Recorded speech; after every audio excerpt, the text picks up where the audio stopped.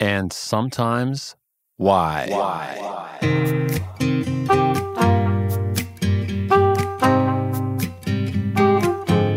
You're listening to And Sometimes Why, twice monthly long-form conversation podcast hosted by singer-songwriter, producer, and pseudo-intellectual Rob Szabo. Hey folks, welcome to And Sometimes Why. I'm Rob Szabo, your host, just like she says in the intro. On the show today, we have Caroline Marie Brooks, who has just released a fantastic new album. You may know her from The Good Lovelies. 1/3 of The Good Lovelies is Caroline Marie Brooks. She is 1/3 of The Good Lovelies, however you want to say it. You may remember the chat I had with Carrie O of Good Lovelies back in 2020. She was one of my first couple dozen guests. I think she was number 23. Anyway, we have a great chat, and I love Caroline's new album. It's just fantastic. I just go on and on about it in our chat. So how are you guys doing now that we're back at it? Now that we're into October and away from the holidays and summer heat and relaxation, all of the things that I love, that most of us love. I get sort of a sense of melancholy often around this time of year. I kind of mourn the loss of that life. I had an interesting experience earlier today, though. Like I've said on the show a lot, I often go to Kensington Market. There's a park there that I work out in. They've got pull-up bars. I've been working out throughout the pandemic. That's when I started to go there because I couldn't go to the gym at our condo. And over the course of the pandemic, it's become increasingly populated with homeless people living in tents. I guess they've been moved from many of the other parks like Trinity Bellwoods. You know, the cops ousted them, sort of public on the news all the time in the summertime. There used to be very few, and now almost the entire park is covered with these tents, and there's sort of elaborate living scenarios with it's almost like seeing into the inside of someone's house. They've got mirrors set up, full, kitchen setups, you name it. The point I'm getting to is I overheard a conversation one of these people having, I guess it was a couple. So I'm doing, I do pull-ups and then I run over. I try not to get up in their shit, but it's hard not to because you're so close. I mean, you're like 4, 5, 10 feet away at most, and they're going about their business, mostly inside their tents. And so I'm doing my pull-ups and then I run around the other side to make sure to give them their space, and I do some push-ups. And I overheard this couple having an argument about keeping the tent clean. He was yelling, it happened to be a dude going, "Why? I don't know why you can't keep this area clean. If you can't do better, you're going to have to leave," and this kind of thing. And the point I'm getting at here is they're just arguing about the same kind of shit that everyone argues about. And it shouldn't be that I'm that surprised about that. It's just I want to get back to this is the title. This is something I've been thinking about and that I often hold in my mind. This idea of we're all going through so many conflicting thoughts at any given time. That's the name of Caroline's new album. I didn't just think this up to tie it in. It's literally what I had this revelation or this insight this morning as I was listening to these people argue. This idea that on the one hand, so did I actually say the name of her album is Everything at the Same Time? I don't know if I was clear about that. Okay, so back to the story. I'm listening to these people argue, and I'm thinking, there's no fucking way that I can relate to what they're going through, to what their life experience is like, what they're up against day to day, what they've been through. Because my life experience has been so privileged, so much more privileged in a lot of ways. But on the other hand, they're going through exactly the same shit that all of us go through on a kind of day-to-day, having an argument about keeping the damn place clean. Enjoying the podcast? Make sure to subscribe in the app you're using to get new episodes twice a month. Want to help spread the word? Leave a rating and review on Apple Podcasts. More reviews and ratings means the algorithm shows And Sometimes Why to more people. If you listen on Spotify, you can share directly to your Instagram and Facebook stories. It all helps get the word out. But the very best thing you can do is tell a friend. All right, let's dig into this conversation with Caroline Marie Brooks. Her new album is called Everything at the Same Time. It came out about 2 weeks ago on September 24th. I can't tell you how much I love her new record. Not only in terms of recognizing what a major talent she is as a songwriter, as a singer, but it's exactly to my taste. I love all of the choices she's making, the sounds, her guitar playing, and you'll hear me go on and on in the conversation, but it just does something for me. And that's saying a lot as I get older, because I don't know, I find myself, I'm more suspicious of things. I'm less willing to take a chance on the investment in new things, new people. And I could do better, but let me just say, I love her new record. So let's dig into this conversation with 1/3 of the Juno-winning Good Lovelies, who now has a fantastic solo record. This is my conversation with my dear friend, Caroline Marie Brooks. Blue as the moon, rare is the sight, something so beautiful. Sad at the same time. This is where I live, suspended between loving and losing everything. Hide incoming video? You know how you can do that on Zoom? Yeah. I put another window in front of myself when I talk. Oh, you know what? I'm going to do that too. I'm going to open like a picture or something. Yeah. I just open Let's a Word do file that. because I've got all my notes. I've got like 4 pages of notes because my I'm God. just so excited, right? I'm such a nerd. I love that. I remember reading about that. I read a lot of Seth Godin, and he's like, it's been so unnatural for us to all be looking at ourselves for this amount of time. Totally. Like, when else in life would that happen, you know? Well, Carrie O actually told me about it because she was like, there's this whole thing about screen fatigue. And it's actually, a lot of it's related to having to monitor yourself, like what you look like all the time. Yeah. Like, oh my God, I do that when I talk instead of just like being emotive and being in the moment, right? Just like, yeah. do I look good? Exactly. You're doing hair flips. Do I do hair flips all the time? Do you do hair flips, Rob? My hair flips are a little different. Back in the day, maybe. Yeah. Not so much. So your new album is so beautiful. I'm in love with it. I can't believe it. I'm just going to gush about it for the whole time. Oh, thank you. Congrats. I'm so happy for you. I feel like I've been waiting for this album for years. I've been such a fan of yours, and I just love everything about it. It feels effortless, and it just feels like you're firing on all cylinders, like you're at the top of your game as a singer, as a writer, as a producer. It's just killing me. Oh, that is coming from you. That is, it's pretty special. Thanks, Rob. Yeah. More than that, even, it feels like I'm just going to go on and on here. Yeah. Okay. Keep it coming. You just need more hair flips while I'm doing this. Would be good. Yeah. Oh my God. Oh my God. Like, it feels like a classic album to me already. Like, it feels like it's got that quality where it feels like you're just singing to me. Oh. You know what I mean? Like, you're sharing these intimate things about your life, but it's my life too. And it just really connected with it. Thank you.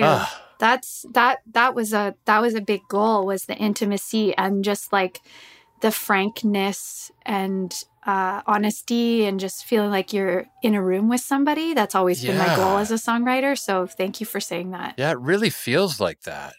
How did it come together? Like, I have the sense that you worked on it over a long period. Is that right? Or? Yes and no. We've been friends for a long time. So you know that, I have music that exists outside of my main thing, which is Good Lovelies, a trio from Toronto. Everybody on this podcast knows about you guys. I loved your interview with Carrie. That was amazing. I love that interview so much. But I've been wanting to make a record of very personal music for a long time, but, the timing was never quite right. And approaching my 40th birthday, I wanted to mark this specific time of my life and the feelings that I'm having in this very specific time. And actually, most of the songs, minus one, and there's one cover as well, were written in the period of 1 year.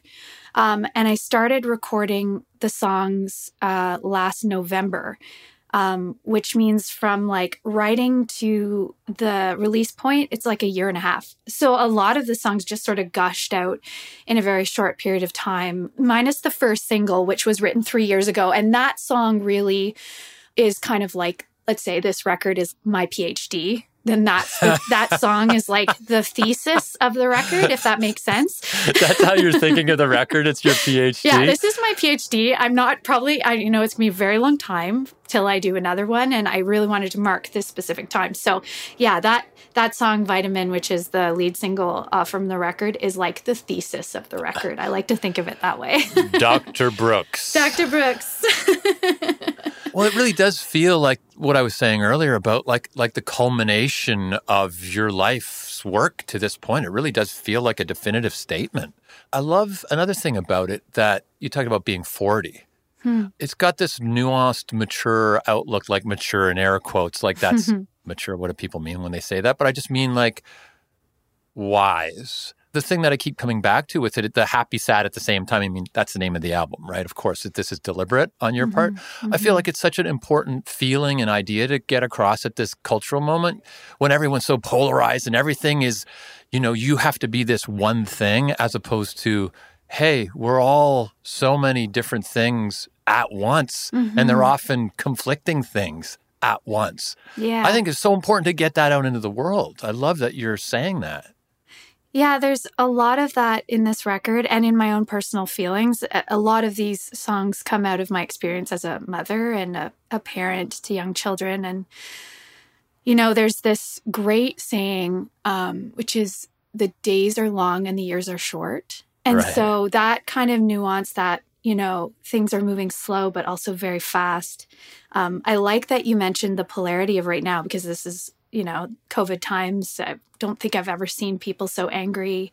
But the lyric that the title of the record came from is called Blue as the Moon. And I actually wrote it the day Biden won the election. Oh, so, really? Yeah, there's a lot of, I remember I was at a park and we were all waiting for election results for days and days. And all of a sudden I heard some other parents at the park like yelling Biden won, and like people were actually so joyful, and I had a little cry. And then I also realized I was still like, there's still a lot of heaviness, even though, in that moment personally, because of my political leanings and my feelings, I felt a lightness. I also immediately felt a sadness because I felt like, well, this is not the answer, even though it is certainly step in what I consider to be the right direction. So, like that mixed emotions thing always.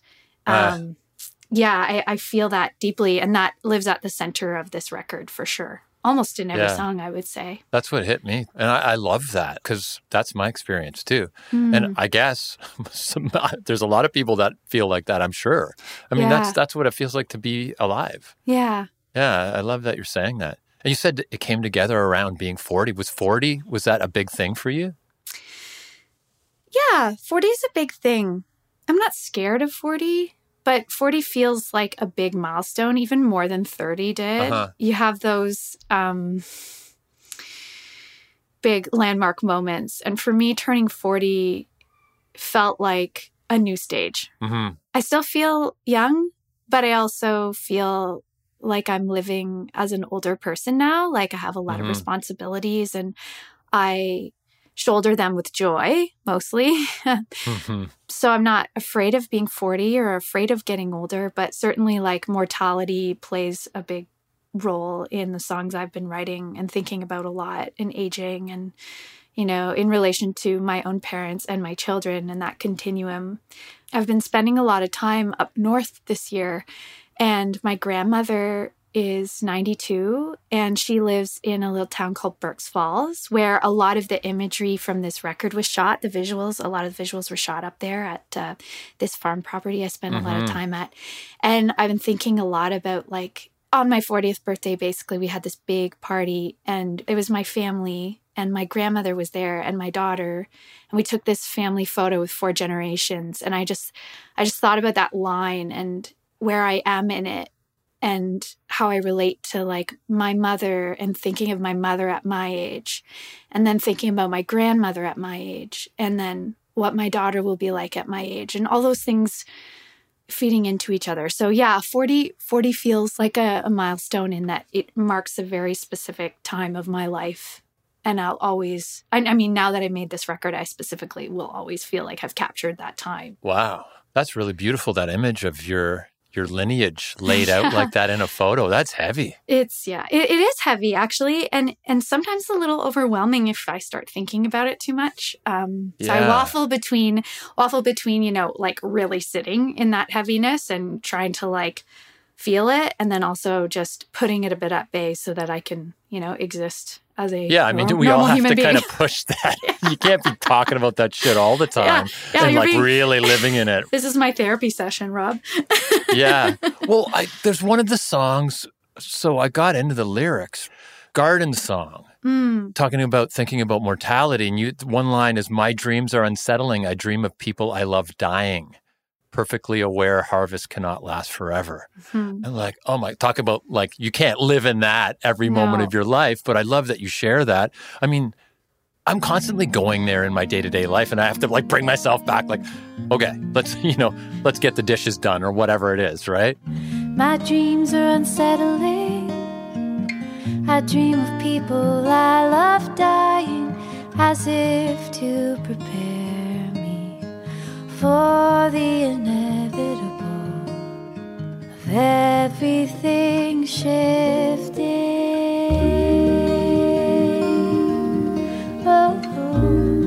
That was a tough one to write because I feel like we all have those thoughts, but in the past I've censored myself from writing them because they feel like if I'm putting it out into the world, it's like speaking a truth. You know what I mean? I'm admitting something, and I wrote that and it was really uncomfortable writing that, but it's also true. Like those are real feelings I have. And I remember we were tracking some percussion and some bass for that song in Toronto at this studio called Dream Date, Josh Van Tassel's studio. Yeah. And I got the news that one of my dear friends is stage 4 metastatic cancer. Got the news that day. And it was like, we're recording that song and I'm sitting with this, and I'd kind of cursed myself because I was like, well, now I have to sit with this while we're recording it. It was really heavy. And it was actually very also beautiful. It's like that, again, that duality of feeling where you're just like, okay, this hurts, but it's also, I'm feeling this, so I feel alive. And you're acknowledging it and admitting it, like you just said. That's so important. It makes me feel better. I beat myself up. Like, why do you have to think of shit like this? But hearing you admit that you think of stuff like that made me feel like, hey, maybe I'm all right.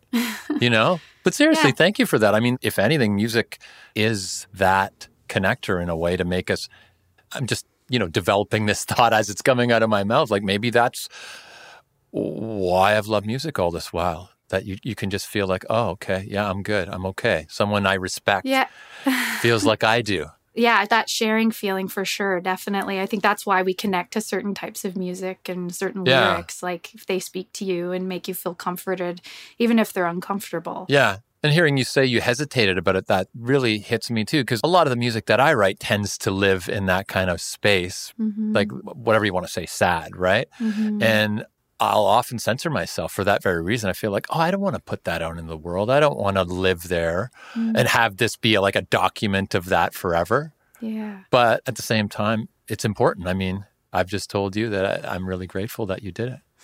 Thanks, Rob. So let's talk about something super positive. Yeah, let's do it. Your voice. You have one of my favorite voices ever.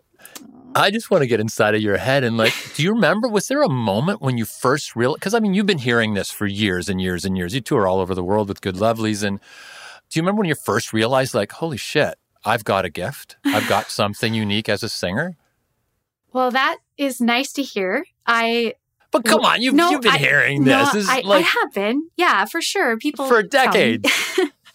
But I will say that one of my musical insecurities is my voice. I don't have a typical voice. I wouldn't say that, sometimes I listen to it and I don't know if you have this experience, but it's just like you like your own voice, but you also kind of cringe a little bit. I just cringe.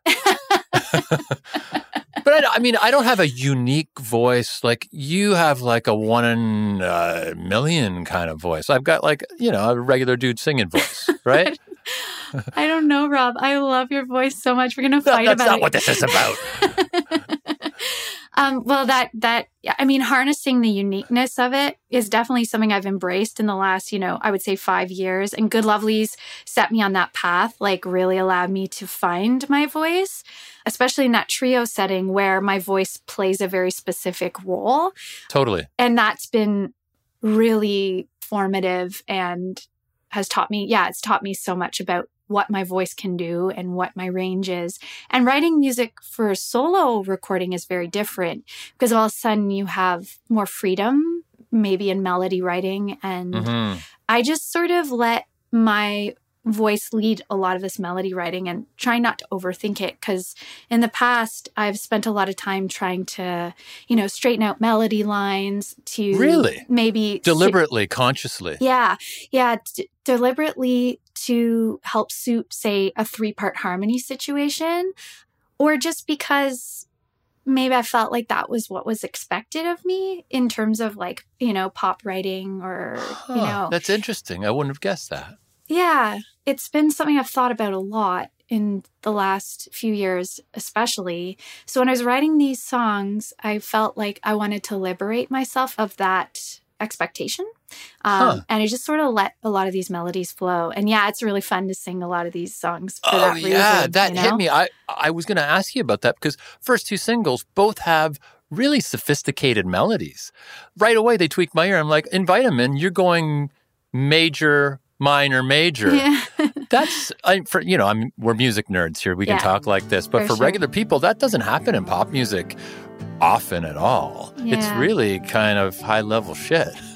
Right away, I'm like, oh my God, she's doing this. This is great. It's so gratifying. Put the sunlight underneath my skin. I'm in need of the best vitamin. I will give you something in return, something of myself. The sunburn cannot come from this, I promise. It's also really gratifying to sing because that melody line is unconventional. And it was very, very fun to arrange that song and to give it, have this intricate melody line, but to allow the other instruments to make room for it, but also to join in on it. Yeah, I'm really, really happy with that, how that song turned out. And did that just happen? Like, it sounds like you were striving for, you said, just to give yourself space to do those kind of intricate lines. I'm just really curious about that particular thing where you're doing something even more deliberate, or your ear just led you there, or you're like, no, I'm gonna do something I wouldn't normally do here. That's a great question. Are you talking specifically about melody writing or exactly the songs? Melody? Yeah, the melody writing. Melody itself. So did you have a bunch of chords that led you there, or the melody led you there? Yeah. So my writing tends to be chord driven. So like I'll start with some kind of chord progression, and I would say most of the time melodies will just come pretty quickly. There are a few parts of songs, like let's just say Vitamin, for example. The bridge took me a long time to get to, but the rest of the song, that melody sort of flowed quite quickly. And in some cases, I try not to second guess it, right? Like if it's coming out of me and it feels really natural, I don't want to spend a ton of time revisiting it or editing it too much. Yeah, me too. Same thing, exactly. Same. Although you just said earlier that sometimes you tried to straighten things out. I do. That's interesting. Yeah. But this case, I didn't. I know the impulse you're talking about, right? Yeah. Yeah. Because somewhere in the back of your head, you're like, is this going to be a single? Or, is this, like, what am I trying to do here? Once you're a person who's made multiple records, especially in a band context, there's a lot of different balls to keep in the air, Yeah. I'm glad you said that because my whole approach making this record was as a gift to myself, almost. I'm going to use the word a lot probably during this interview, is like liberate myself from expectation of how the songs should be or where they might end up. So while I was writing the songs, I wasn't thinking, oh, this is a, CBC Radio 2 song, or this could end up here. Like I just wrote these songs because they felt right to me at this time. And that's a gift. What a privilege to make a record with that in mind, because we don't really have that privilege as full-time musicians. But this was something I really wanted to do. And there's like, for me, a little bit of there's a raw element about that made this experience so lovely. And it just allowed me to have those kind of melodies or explore instrumentation or sounds that I wasn't concerned about whether they would limit the reach of the song. Like, Wow. if people find their way to these songs, that will make me really happy. But ultimately, and maybe this sounds selfish, I wanted to make this record for myself. I wanted to mark this time. It's almost like just create a personal legacy for myself, if that makes sense. Yeah, sounds really selfish, but It's interesting, though, because I know what you're talking about. I've often felt like, wow, this whole pursuit is so selfish. Like all the time I spent, especially in the context of a relationship, like anytime I'm killing myself over whatever this pursuit is, I'm not spending with my family and nurturing relationships. Yeah. You know, the closest people to me are the ones that suffer because of the sacrifice I'm making for this thing that I've decided is so important. But yeah, it's at the same time, it's so nourishing to other people. Yeah. So again, it's it's all this stuff at the same time, right? Yeah, that selfishness is, I feel it deeply because I feel a lot of sense of responsibility towards my family, my children in particular. And when we were shut out of touring last year, I knew that this was like a window of time where I could really make a record, you know? Yeah. I really had to put some boundaries down because I don't know about you, but I can get really swept up in home life and just this time will go by and I just won't make the time for myself. But I really use this record as a way for me to have time to myself and make music that was nourishing to me so that I could come back to my family and be a better mother and be a better person, a better partner. So yeah, it's like, it feels selfish in a way, but it's also necessary for me to do in order to be fully present with my family. Yeah, I love the way you articulated that. That's the way I feel about music too.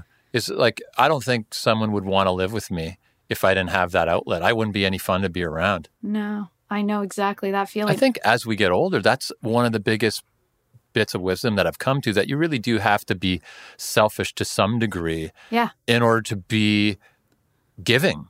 Yeah. Ironically. And I wouldn't be a good parent if I wasn't showing my kids that. You know what I mean? Like if I was just completely giving of myself to my children, I'd be modeling something that's not sustainable, right? Like I want them to grow up and be like, here are my boundaries. Yeah. I need time to myself to be a fully formed human. Like I cannot just be one thing. I'm not just a mother. I'm not just a musician. I'm not just this person. I'm a whole person, and it means that I have to be away sometimes, or it means I have to take time to myself. So I want them to see that too. And I'm really lucky, as you know, Rob, I have an amazing partner in crime. I love the guy. He's an incredible person, and it works both ways because we make sure that we're giving each other the space and allowing each other to dream so that we can be our best selves. And it's a constant thing. Like we're always negotiating, like figuring out who's going to do what when and how we're going to manage this. And it's not perfect by any means, but it's always on our minds, like making sure that we have this life outside of our parenthood. Mm-hmm. That must be tricky. I mean, Kat, who I often talk about on this podcast, we don't have kids, right?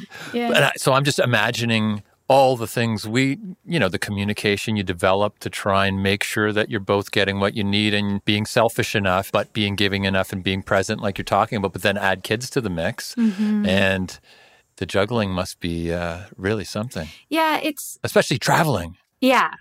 Yeah, that's definitely challenging. We have a lot of hands on deck. So it certainly helps. Like with my in-laws are here a lot to help. And and my sister, it's pretty great in that way. But yeah, there's always juggling. I think it doesn't matter even if you have kids or not. It's all scalable. Like it's all the same thing. It's just you adapt to it and you just move through it, you know? But ultimately for me, it's important.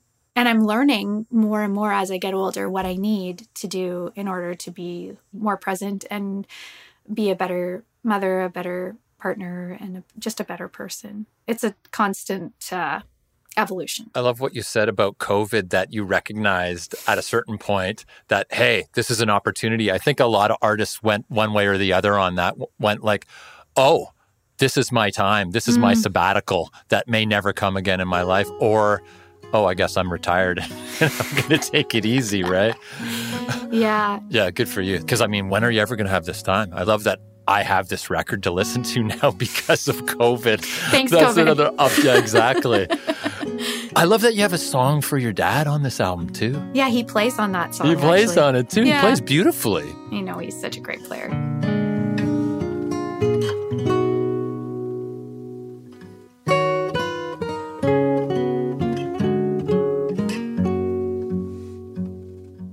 How did that come about, that song? It's an instrumental. So I was writing the main guitar part for a while. And as you know, my dad's a musician and has had a deep impact on my songwriting. And I think even more so on my guitar playing. Right. I was really lucky. I grew up in a house with like amazing guitars everywhere. And your mom and dad were in a touring band, were they not? They still are. They're actually recording right now. So they have a band great. called Brookfield. And I grew up in the family band. So they love to joke that they had children for backup singers, which is hilarious.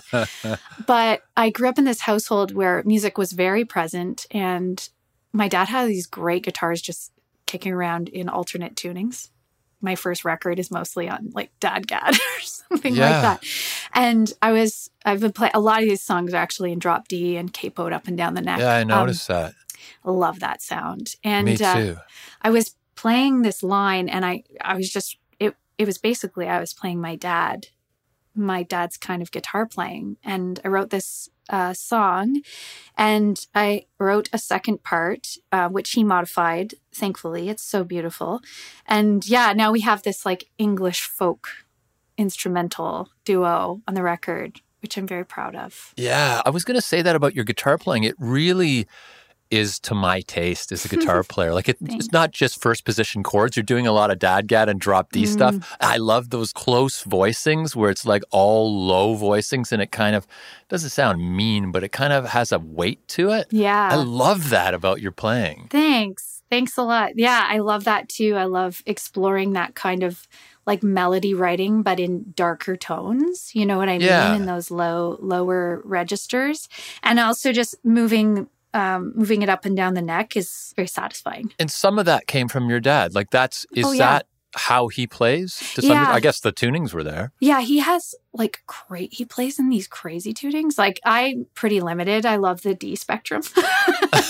I wrote one, actually there's a song on the record in open C, I believe. I think that's open C.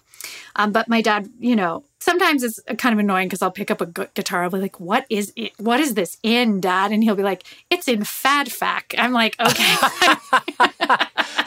I'm like, we make a lot of Fad Fac jokes at my dad's house. But yeah, I mean, I have memories of being a young kid and falling asleep, and my parents' room was next to us, and he would be practicing, you know, scales or writing songs, and I can remember like his foot tapping on the floor, and just like I love that idea of like me falling asleep to the rhythm of his foot.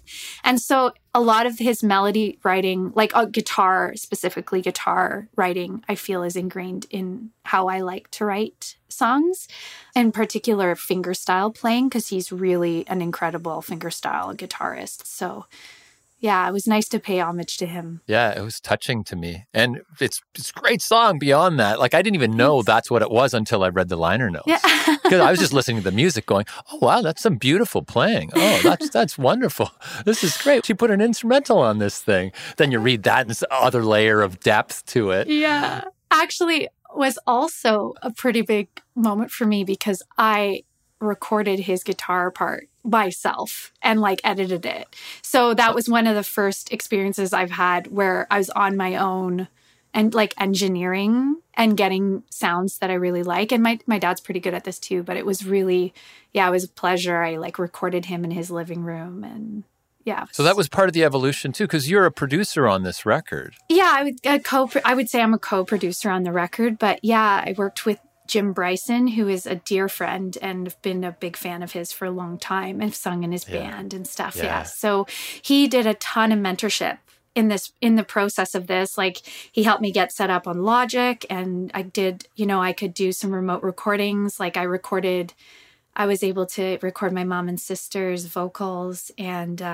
did a bunch of the vocal editing for myself, because I find that really fun to be able just to sit and kind of curse at my own singing without the discomfort of someone else in the room. So we did we tracked most of it at his place at Fixed Hinge in Stittsville, Ontario, which is near Ottawa. And yeah, he has been instrumental in getting me set up and helping me do my home recording thing. It just opened a lot of doors for me, especially during COVID. Yeah, it's so freeing, right? So freeing. Yeah. And you can drive yourself nuts doing vocal editing. Yeah, actually, right? really like you were like just describing. You love it. Me too. I get right into it. At a certain point, though, I had to stop myself and go, can I really have perspective on editing my own vocals? Like, really? What am I doing? I'm not saying anything about you, but I'm just like, I can go down a rabbit hole with that. Yeah, he definitely would go back in and be like, this is not the best take. So it was good to have, his ears on a lot of that. And he has great ears for sounds, especially we chased sounds a lot, especially like, I'm in love with the sounds of the acoustic guitars on this record. Like, he did such a good job capturing them. Yeah. Yeah, it's beautifully recorded. Mm-hmm. Everything about the production is to my taste. I can't say enough about it. Oh, thank you. Yeah. And in addition, I'm getting excited. I gotta calm down here. I need a timeout. So you just finished saying you recorded your mom and your sister. What song did they sing on? They're on Vitamins. So they sing the unisons in the chorus. Oh, okay. With me. But our voices are so similar that sometimes it's hard to hear us like I thought that separate. Was you, the unisons. It's my mom and sister, and you did more unison than I would expect. Was that deliberate because you wanted to get away from the harmony sound of the Lovelies? I didn't intentionally want to get away from the harmony thing. It was more like the songs were calling for more of a unison sound. There are some harmonies on the record, but not really 3-part harmonies. Yeah. I think maybe there's one spot where there's three of me singing, but I didn't feel like these songs called for it for whatever reason. Maybe I was rebelling. I in the moment, it sort of didn't occur to me that these songs needed that 3-part. Yeah. It hit me great. I just wondered whether it was deliberate. Your brother sang on the record too. Yeah, he did an amazing vocal on a song I wrote with Peter Katz. So I wrote that song with Peter Katz. It's called Lights Go Down. And my brother is a really talented pop singer and writer. Was he the high male voice in that? Because there's a few male voices. It's all him. That's his voice.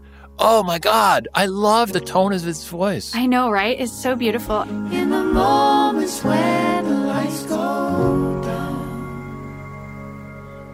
finally I'm just with you, and we both let go of the world around. In the moments when the lights go down. It's funny, we come from the same home, but our musical circles are very different. He lives in like a hip-hop, pop, R&B world. Is he in LA? He was for a bit. Yeah, he's back in Ontario. But anyways, I sent him the track and I said, can you sing some harmonies on the choruses? And he sent back like 20 harmonies. So I was like, okay, we need to scale this back a bit. This is a folk record after all. But it's so beautiful. I'm so happy with how that song turned out because it was a bit of an outlier, that song for a while. I wasn't sure where it would sit. Like thematically, from a lyrical perspective, it fits into the PhD thesis of the record. But I had a really hard time finding the sound of that song. I'm laughing because of the PhD thesis thing. Because the lyric I highlighted from that song is, when there's no time for the feelings and we're just living to exist. So it's very focused. Yeah. The PhD, the thesis, it's very, very focused. Yeah. I can relate. Yeah. So it must have been difficult to work with Peter. He's a hard guy to be around. He's like the worst. I just can't with Peter. No, Peter made me cry during that session. Like, we've just working with Peter is such a joy. He's such a talented co-writer because, as you know, he is focused. He's so good at keeping us reined in. And I think lyrically, he really is great for me to work with because he challenges me. Because I will write lyrics that I feel like they make sense to me. And he's like, what are you really trying to say? But it's not clear. It's not clear to other people. And I sometimes don't care. Like, for me, sometimes, I mean, I'm like, it's okay if they're more atmospheric or evocative, but they're not pointing at a specific meaning. Yeah, or perhaps I think they're pointing at a specific meaning, but that meaning might not be getting across to other people. Yeah. But I find working with Peter he's so good at just saying, okay, what are you really trying to say? And, how can we say it maybe in a more either direct way or a way that more people will get. And that song we wrote in one day, it was a great session and lots of feelings, of course, with Peter. He's so good at doing that. And I love him so much. I know there's a lot of good feelings with Peter. Lots of feelings. Yeah, lots of feelings, always. At mining those or being present enough that's a tricky thing. I found in co-writing, when I'm alone, obviously you can get there however you need to get there. But being with someone hi, hey, you want to get coffee? And then you're going to be talking about your innermost feelings and trying to somehow conjure that. Yeah. It doesn't always happen, right? It has to be a special chemistry. Yeah, I was hoping we could talk about that because I'm so curious about how other musicians do it. And I find the co-write actually incredibly challenging. Me too. I'm terrible at it, depending on the situation. Yeah. Sometimes it's amazing. If the chemistry's there. Yeah. Yeah. If the chemistry's, to me, I just come back to chemistry for it. Mm. If the chemistry's there, and it's often if you do different things. That's in my experience. So I have co-written. It's funny. I just said that I'm terrible at co-writing. I co-write on almost every album I produce, but it's a different role. If you're doing different things, I find it works better. And especially if there's not, I don't like the pressure of the moment for co-writing. I really like to send ideas back and forth and be able to just say what hits you immediately, viscerally, and then go, okay, I'm done. That's what I have to offer. I'm not going to sit and, sitting across from somebody and staring at each other for 2 hours while you try to get that one line. That doesn't work for me very well. No, me neither. Same. I feel that I really admire people who do the boardroom music thing. And they're able to tap into a feeling and, write a great song. But I have done a ton of co-writing with Carrie and Sue through Good Lovelies, though it's usually a little different. Usually the songs come more fully formed and we sort of refine. You guys come in and say, hey, this is my idea. Yeah. And we'll work on lyrics together or melodies or whatever, or progressions. But I do it too, Rob. I definitely co-write, and a lot of the times I see it sort of as a challenge to myself, but it can be so hard to feel authentic. Yeah, that's my feeling, 100%. Yeah. What you said articulates my feeling precisely. Yeah. And that for me is the most important thing in songwriting is to actually, I love a good song that has a great, a danceable beat with a great lyrical hook. And I know a lot of those songs come from boardrooms, but I don't, for myself, I just want to write authentically and feel like what I'm putting out, I can fully stand behind and say, this is me, or this is my interpretation of this thing. But yeah, the authenticity is a tough one, I feel, in certain co-writes, for sure. Yeah, I keep coming back to chemistry, but yeah. So we've talked about Good Lovelies a lot, and we mentioned we had Carrie on earlier on the podcast.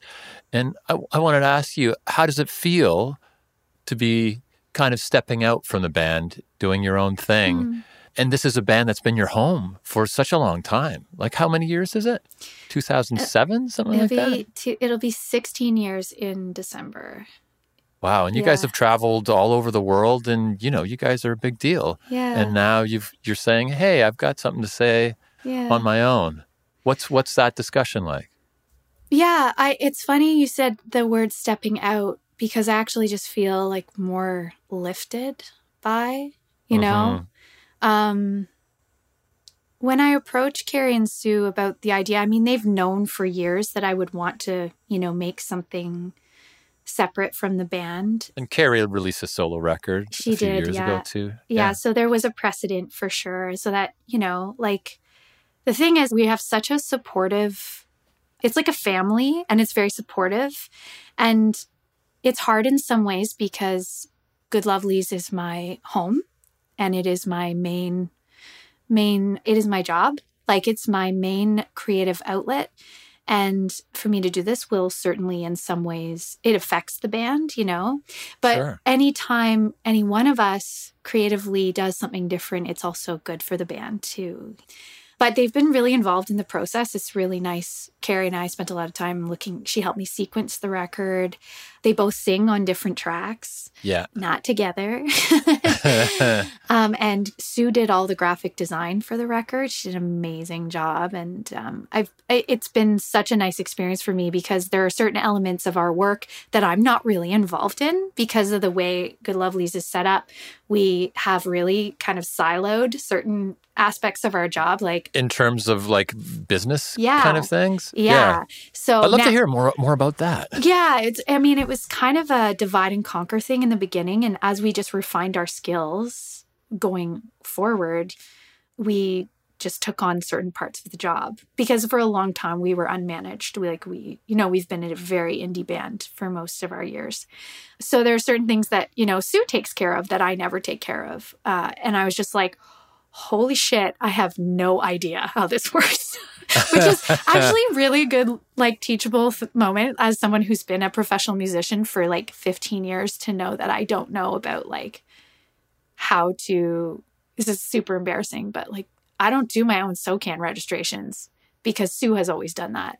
And I did them before our band started, but it's been many years. I love hearing this. Yeah. So it's fantastic. There's definitely been some calls where I'm like, guys, I need your help. I don't know how to do this. And I like to think that maybe I'll be able to return the favor someday. But yeah, it's been a really good learning experience in that regard and also incredibly humbling. It's so cold. It's so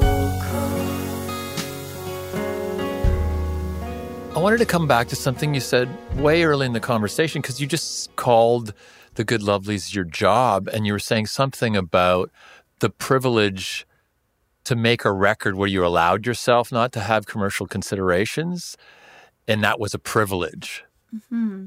Do you know what I'm saying? I'd love to hear you talk more about that. What do you mean when you say that?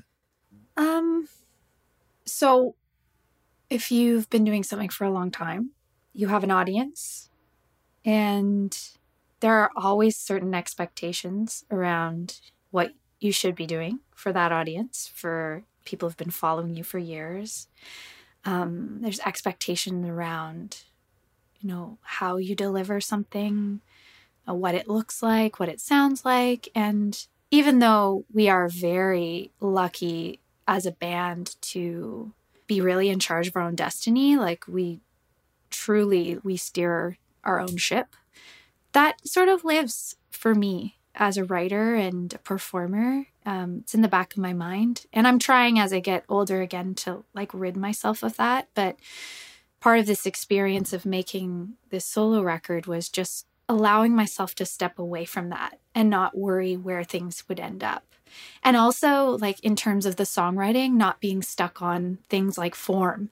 I was like, I don't want to put a bridge in this song. Instead of being like, this song should have a bridge or it won't get here. You know what I mean? Or so I really felt like I didn't want any expectations to cloud the music that I was creating. And I'm not saying that that's really what happens for sure with Good Lovelies, but with anything that you've been doing for, 10, 12 years, there's a certain amount of expectation around that.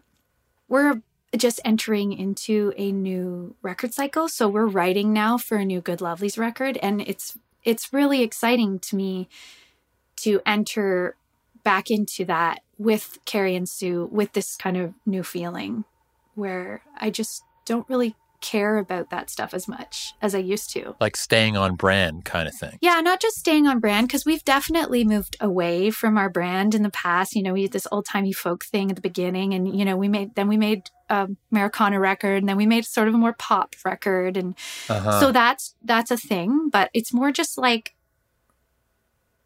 with the songs, allowing myself a freedom, not thinking too much about the destination of those songs.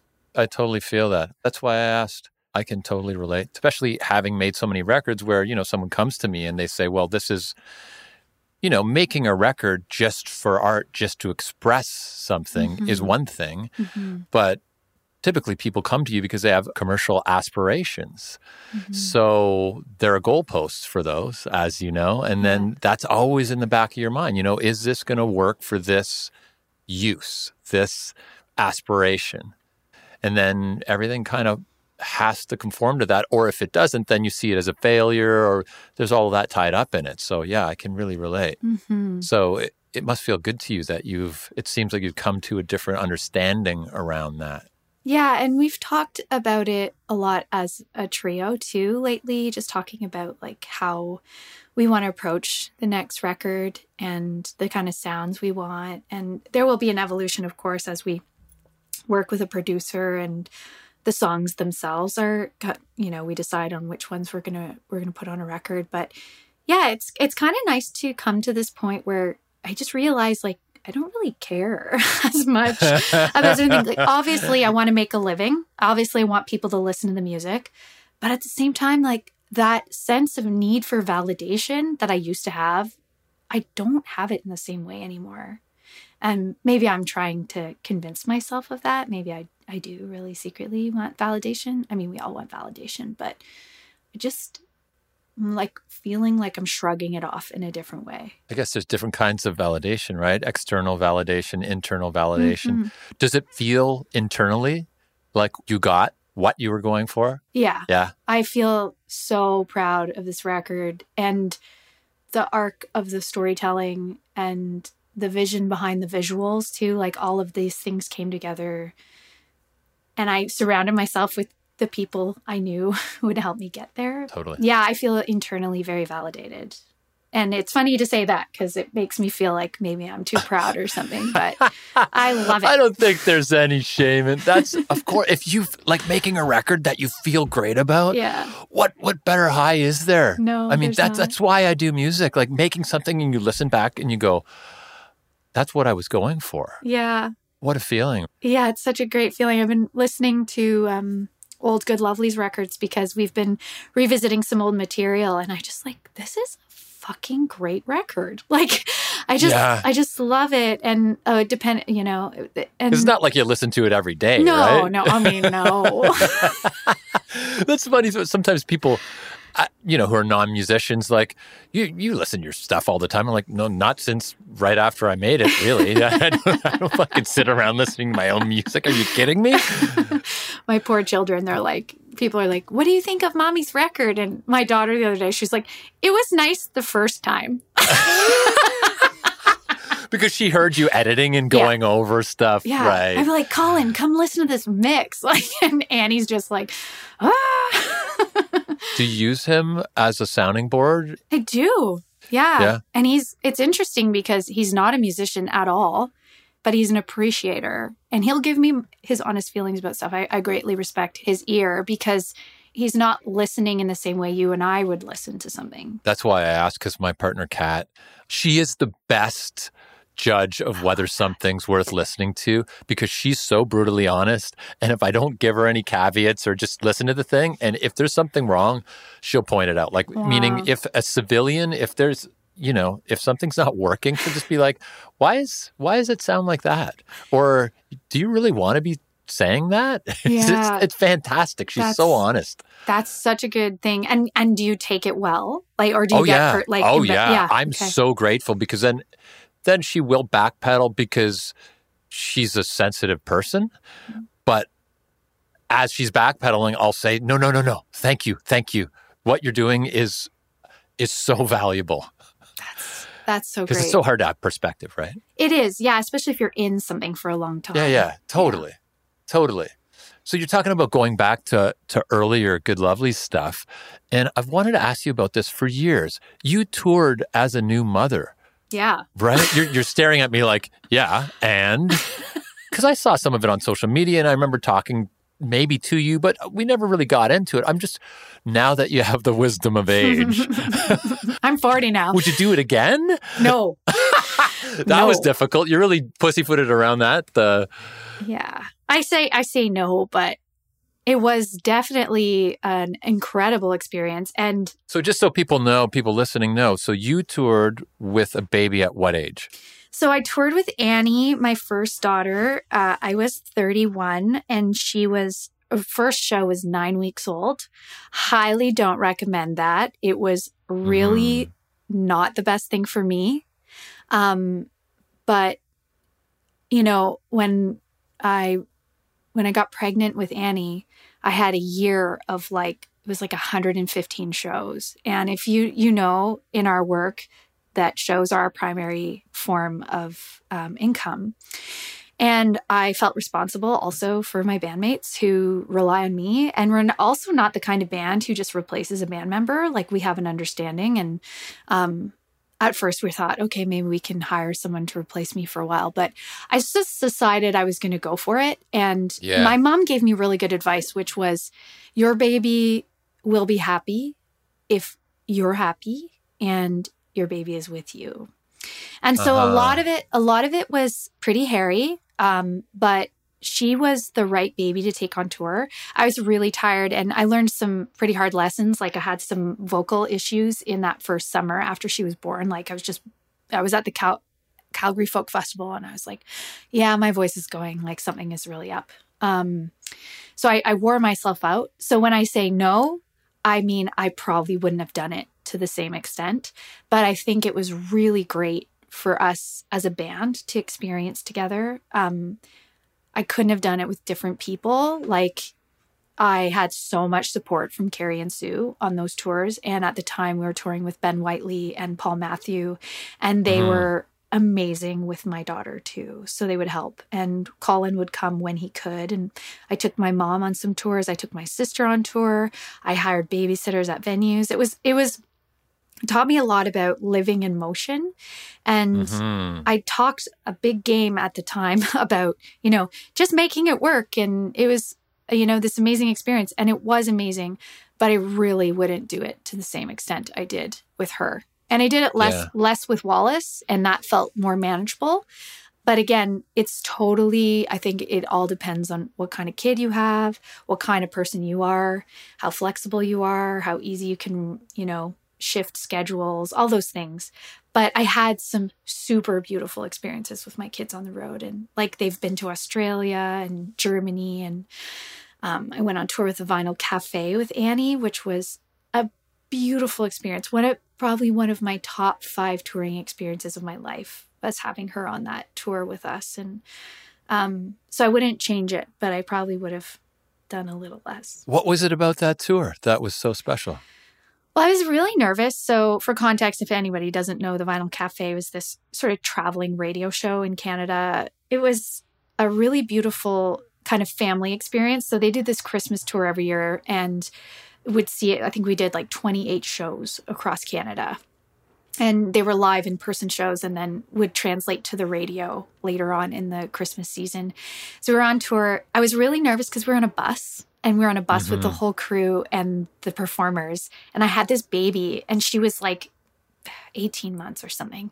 And I was just really nervous about, what she would do and how other people would manage. And they'd never taken a baby on the road before, but I was nursing still. And I was just I can't be away from my child for that long. So she ended up coming on the bus and Stuart gave up the back bunk so I could have the back room to myself with her at night when we were traveling overnight.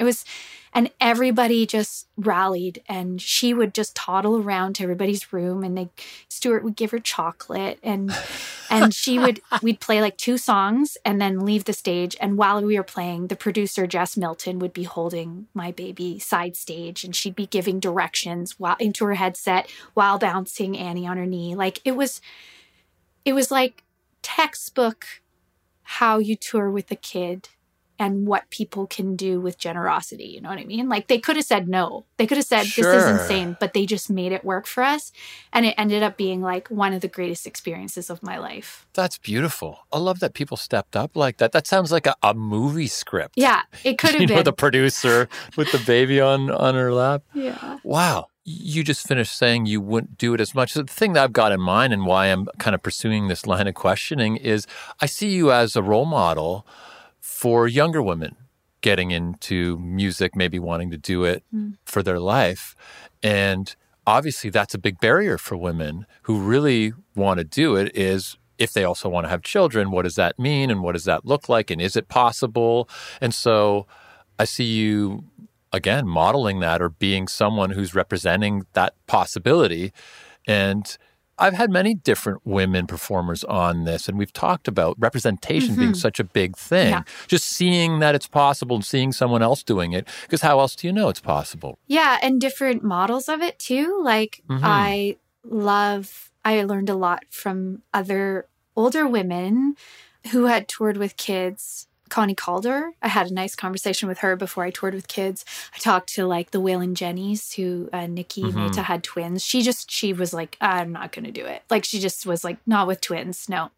But I watched people like Allison Russell, who was doing it around the same time as me. Jill Barber did it as well. Yeah. And I'm now watching younger women tour with their kids, or even of my age, you know.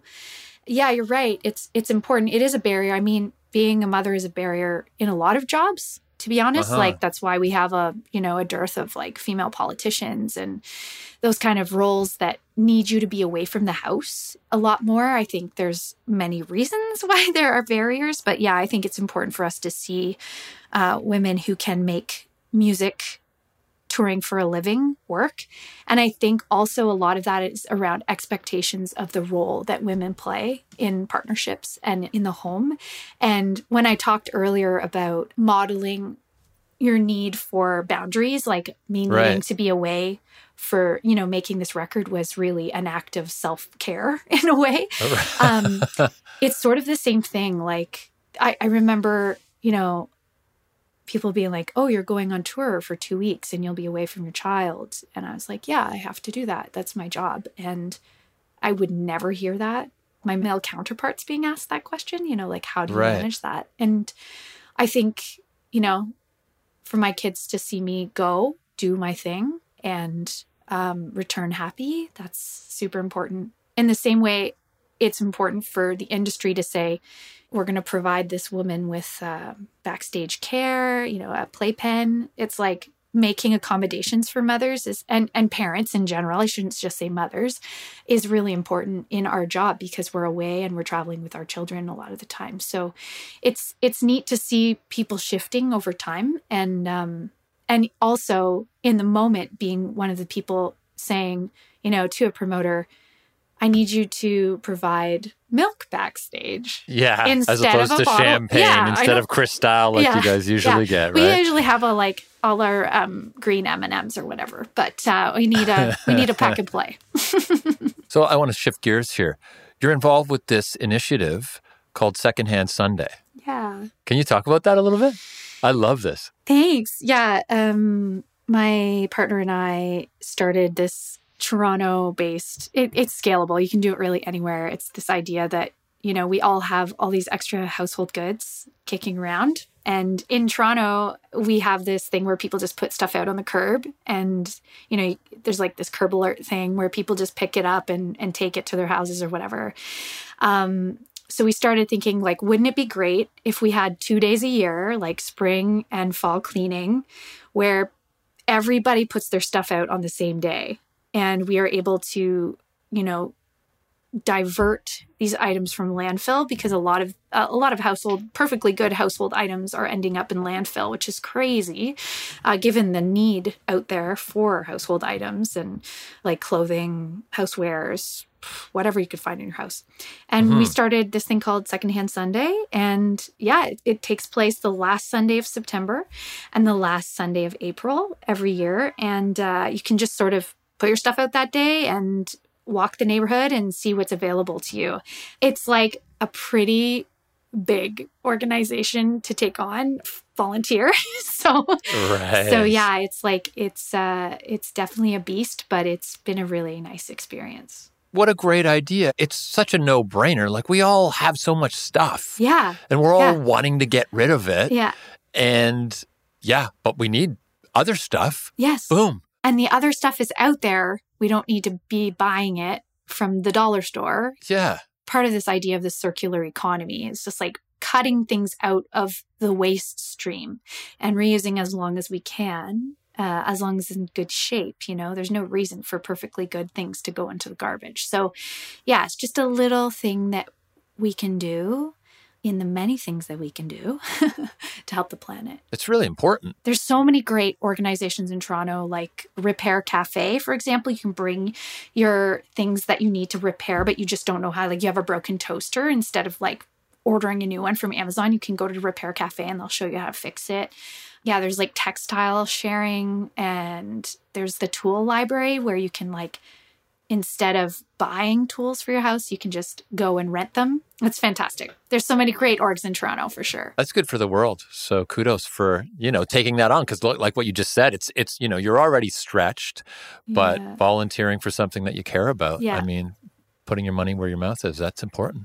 So is there anything else you want to talk about? I was just going to say that the record itself features so many of these amazing musicians and creative people who've helped me, put the visuals out. I have a video for a song called Birdsong coming out in early October, and that was made by my brother-in-law, Simon Palick.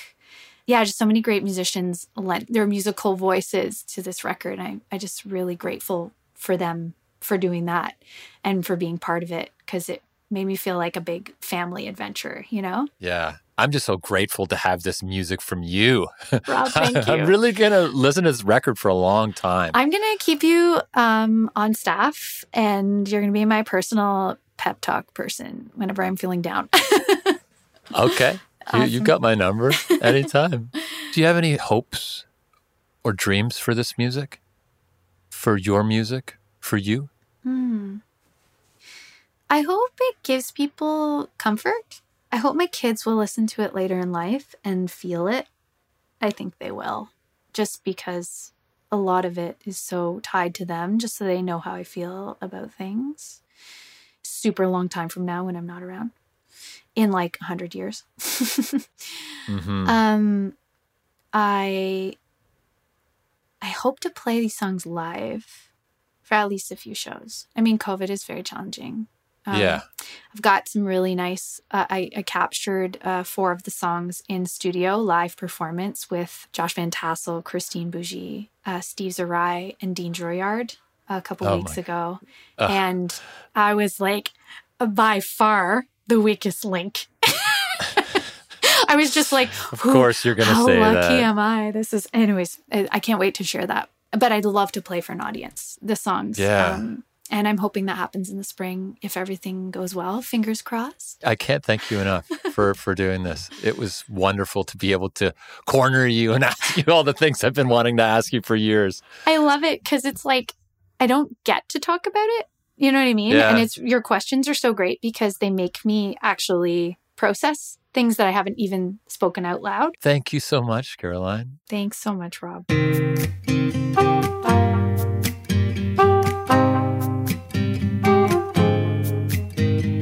Caroline Brooks, Caroline Marie Brooks. What a wonderful person. What a wonderful songwriter. What a great fucking record. I said it a lot, I realize, in our chat, but I'm going to keep saying it. Do whatever you have to do to go and get this record. It's on Bandcamp. There's links to buy the record in the episode notes.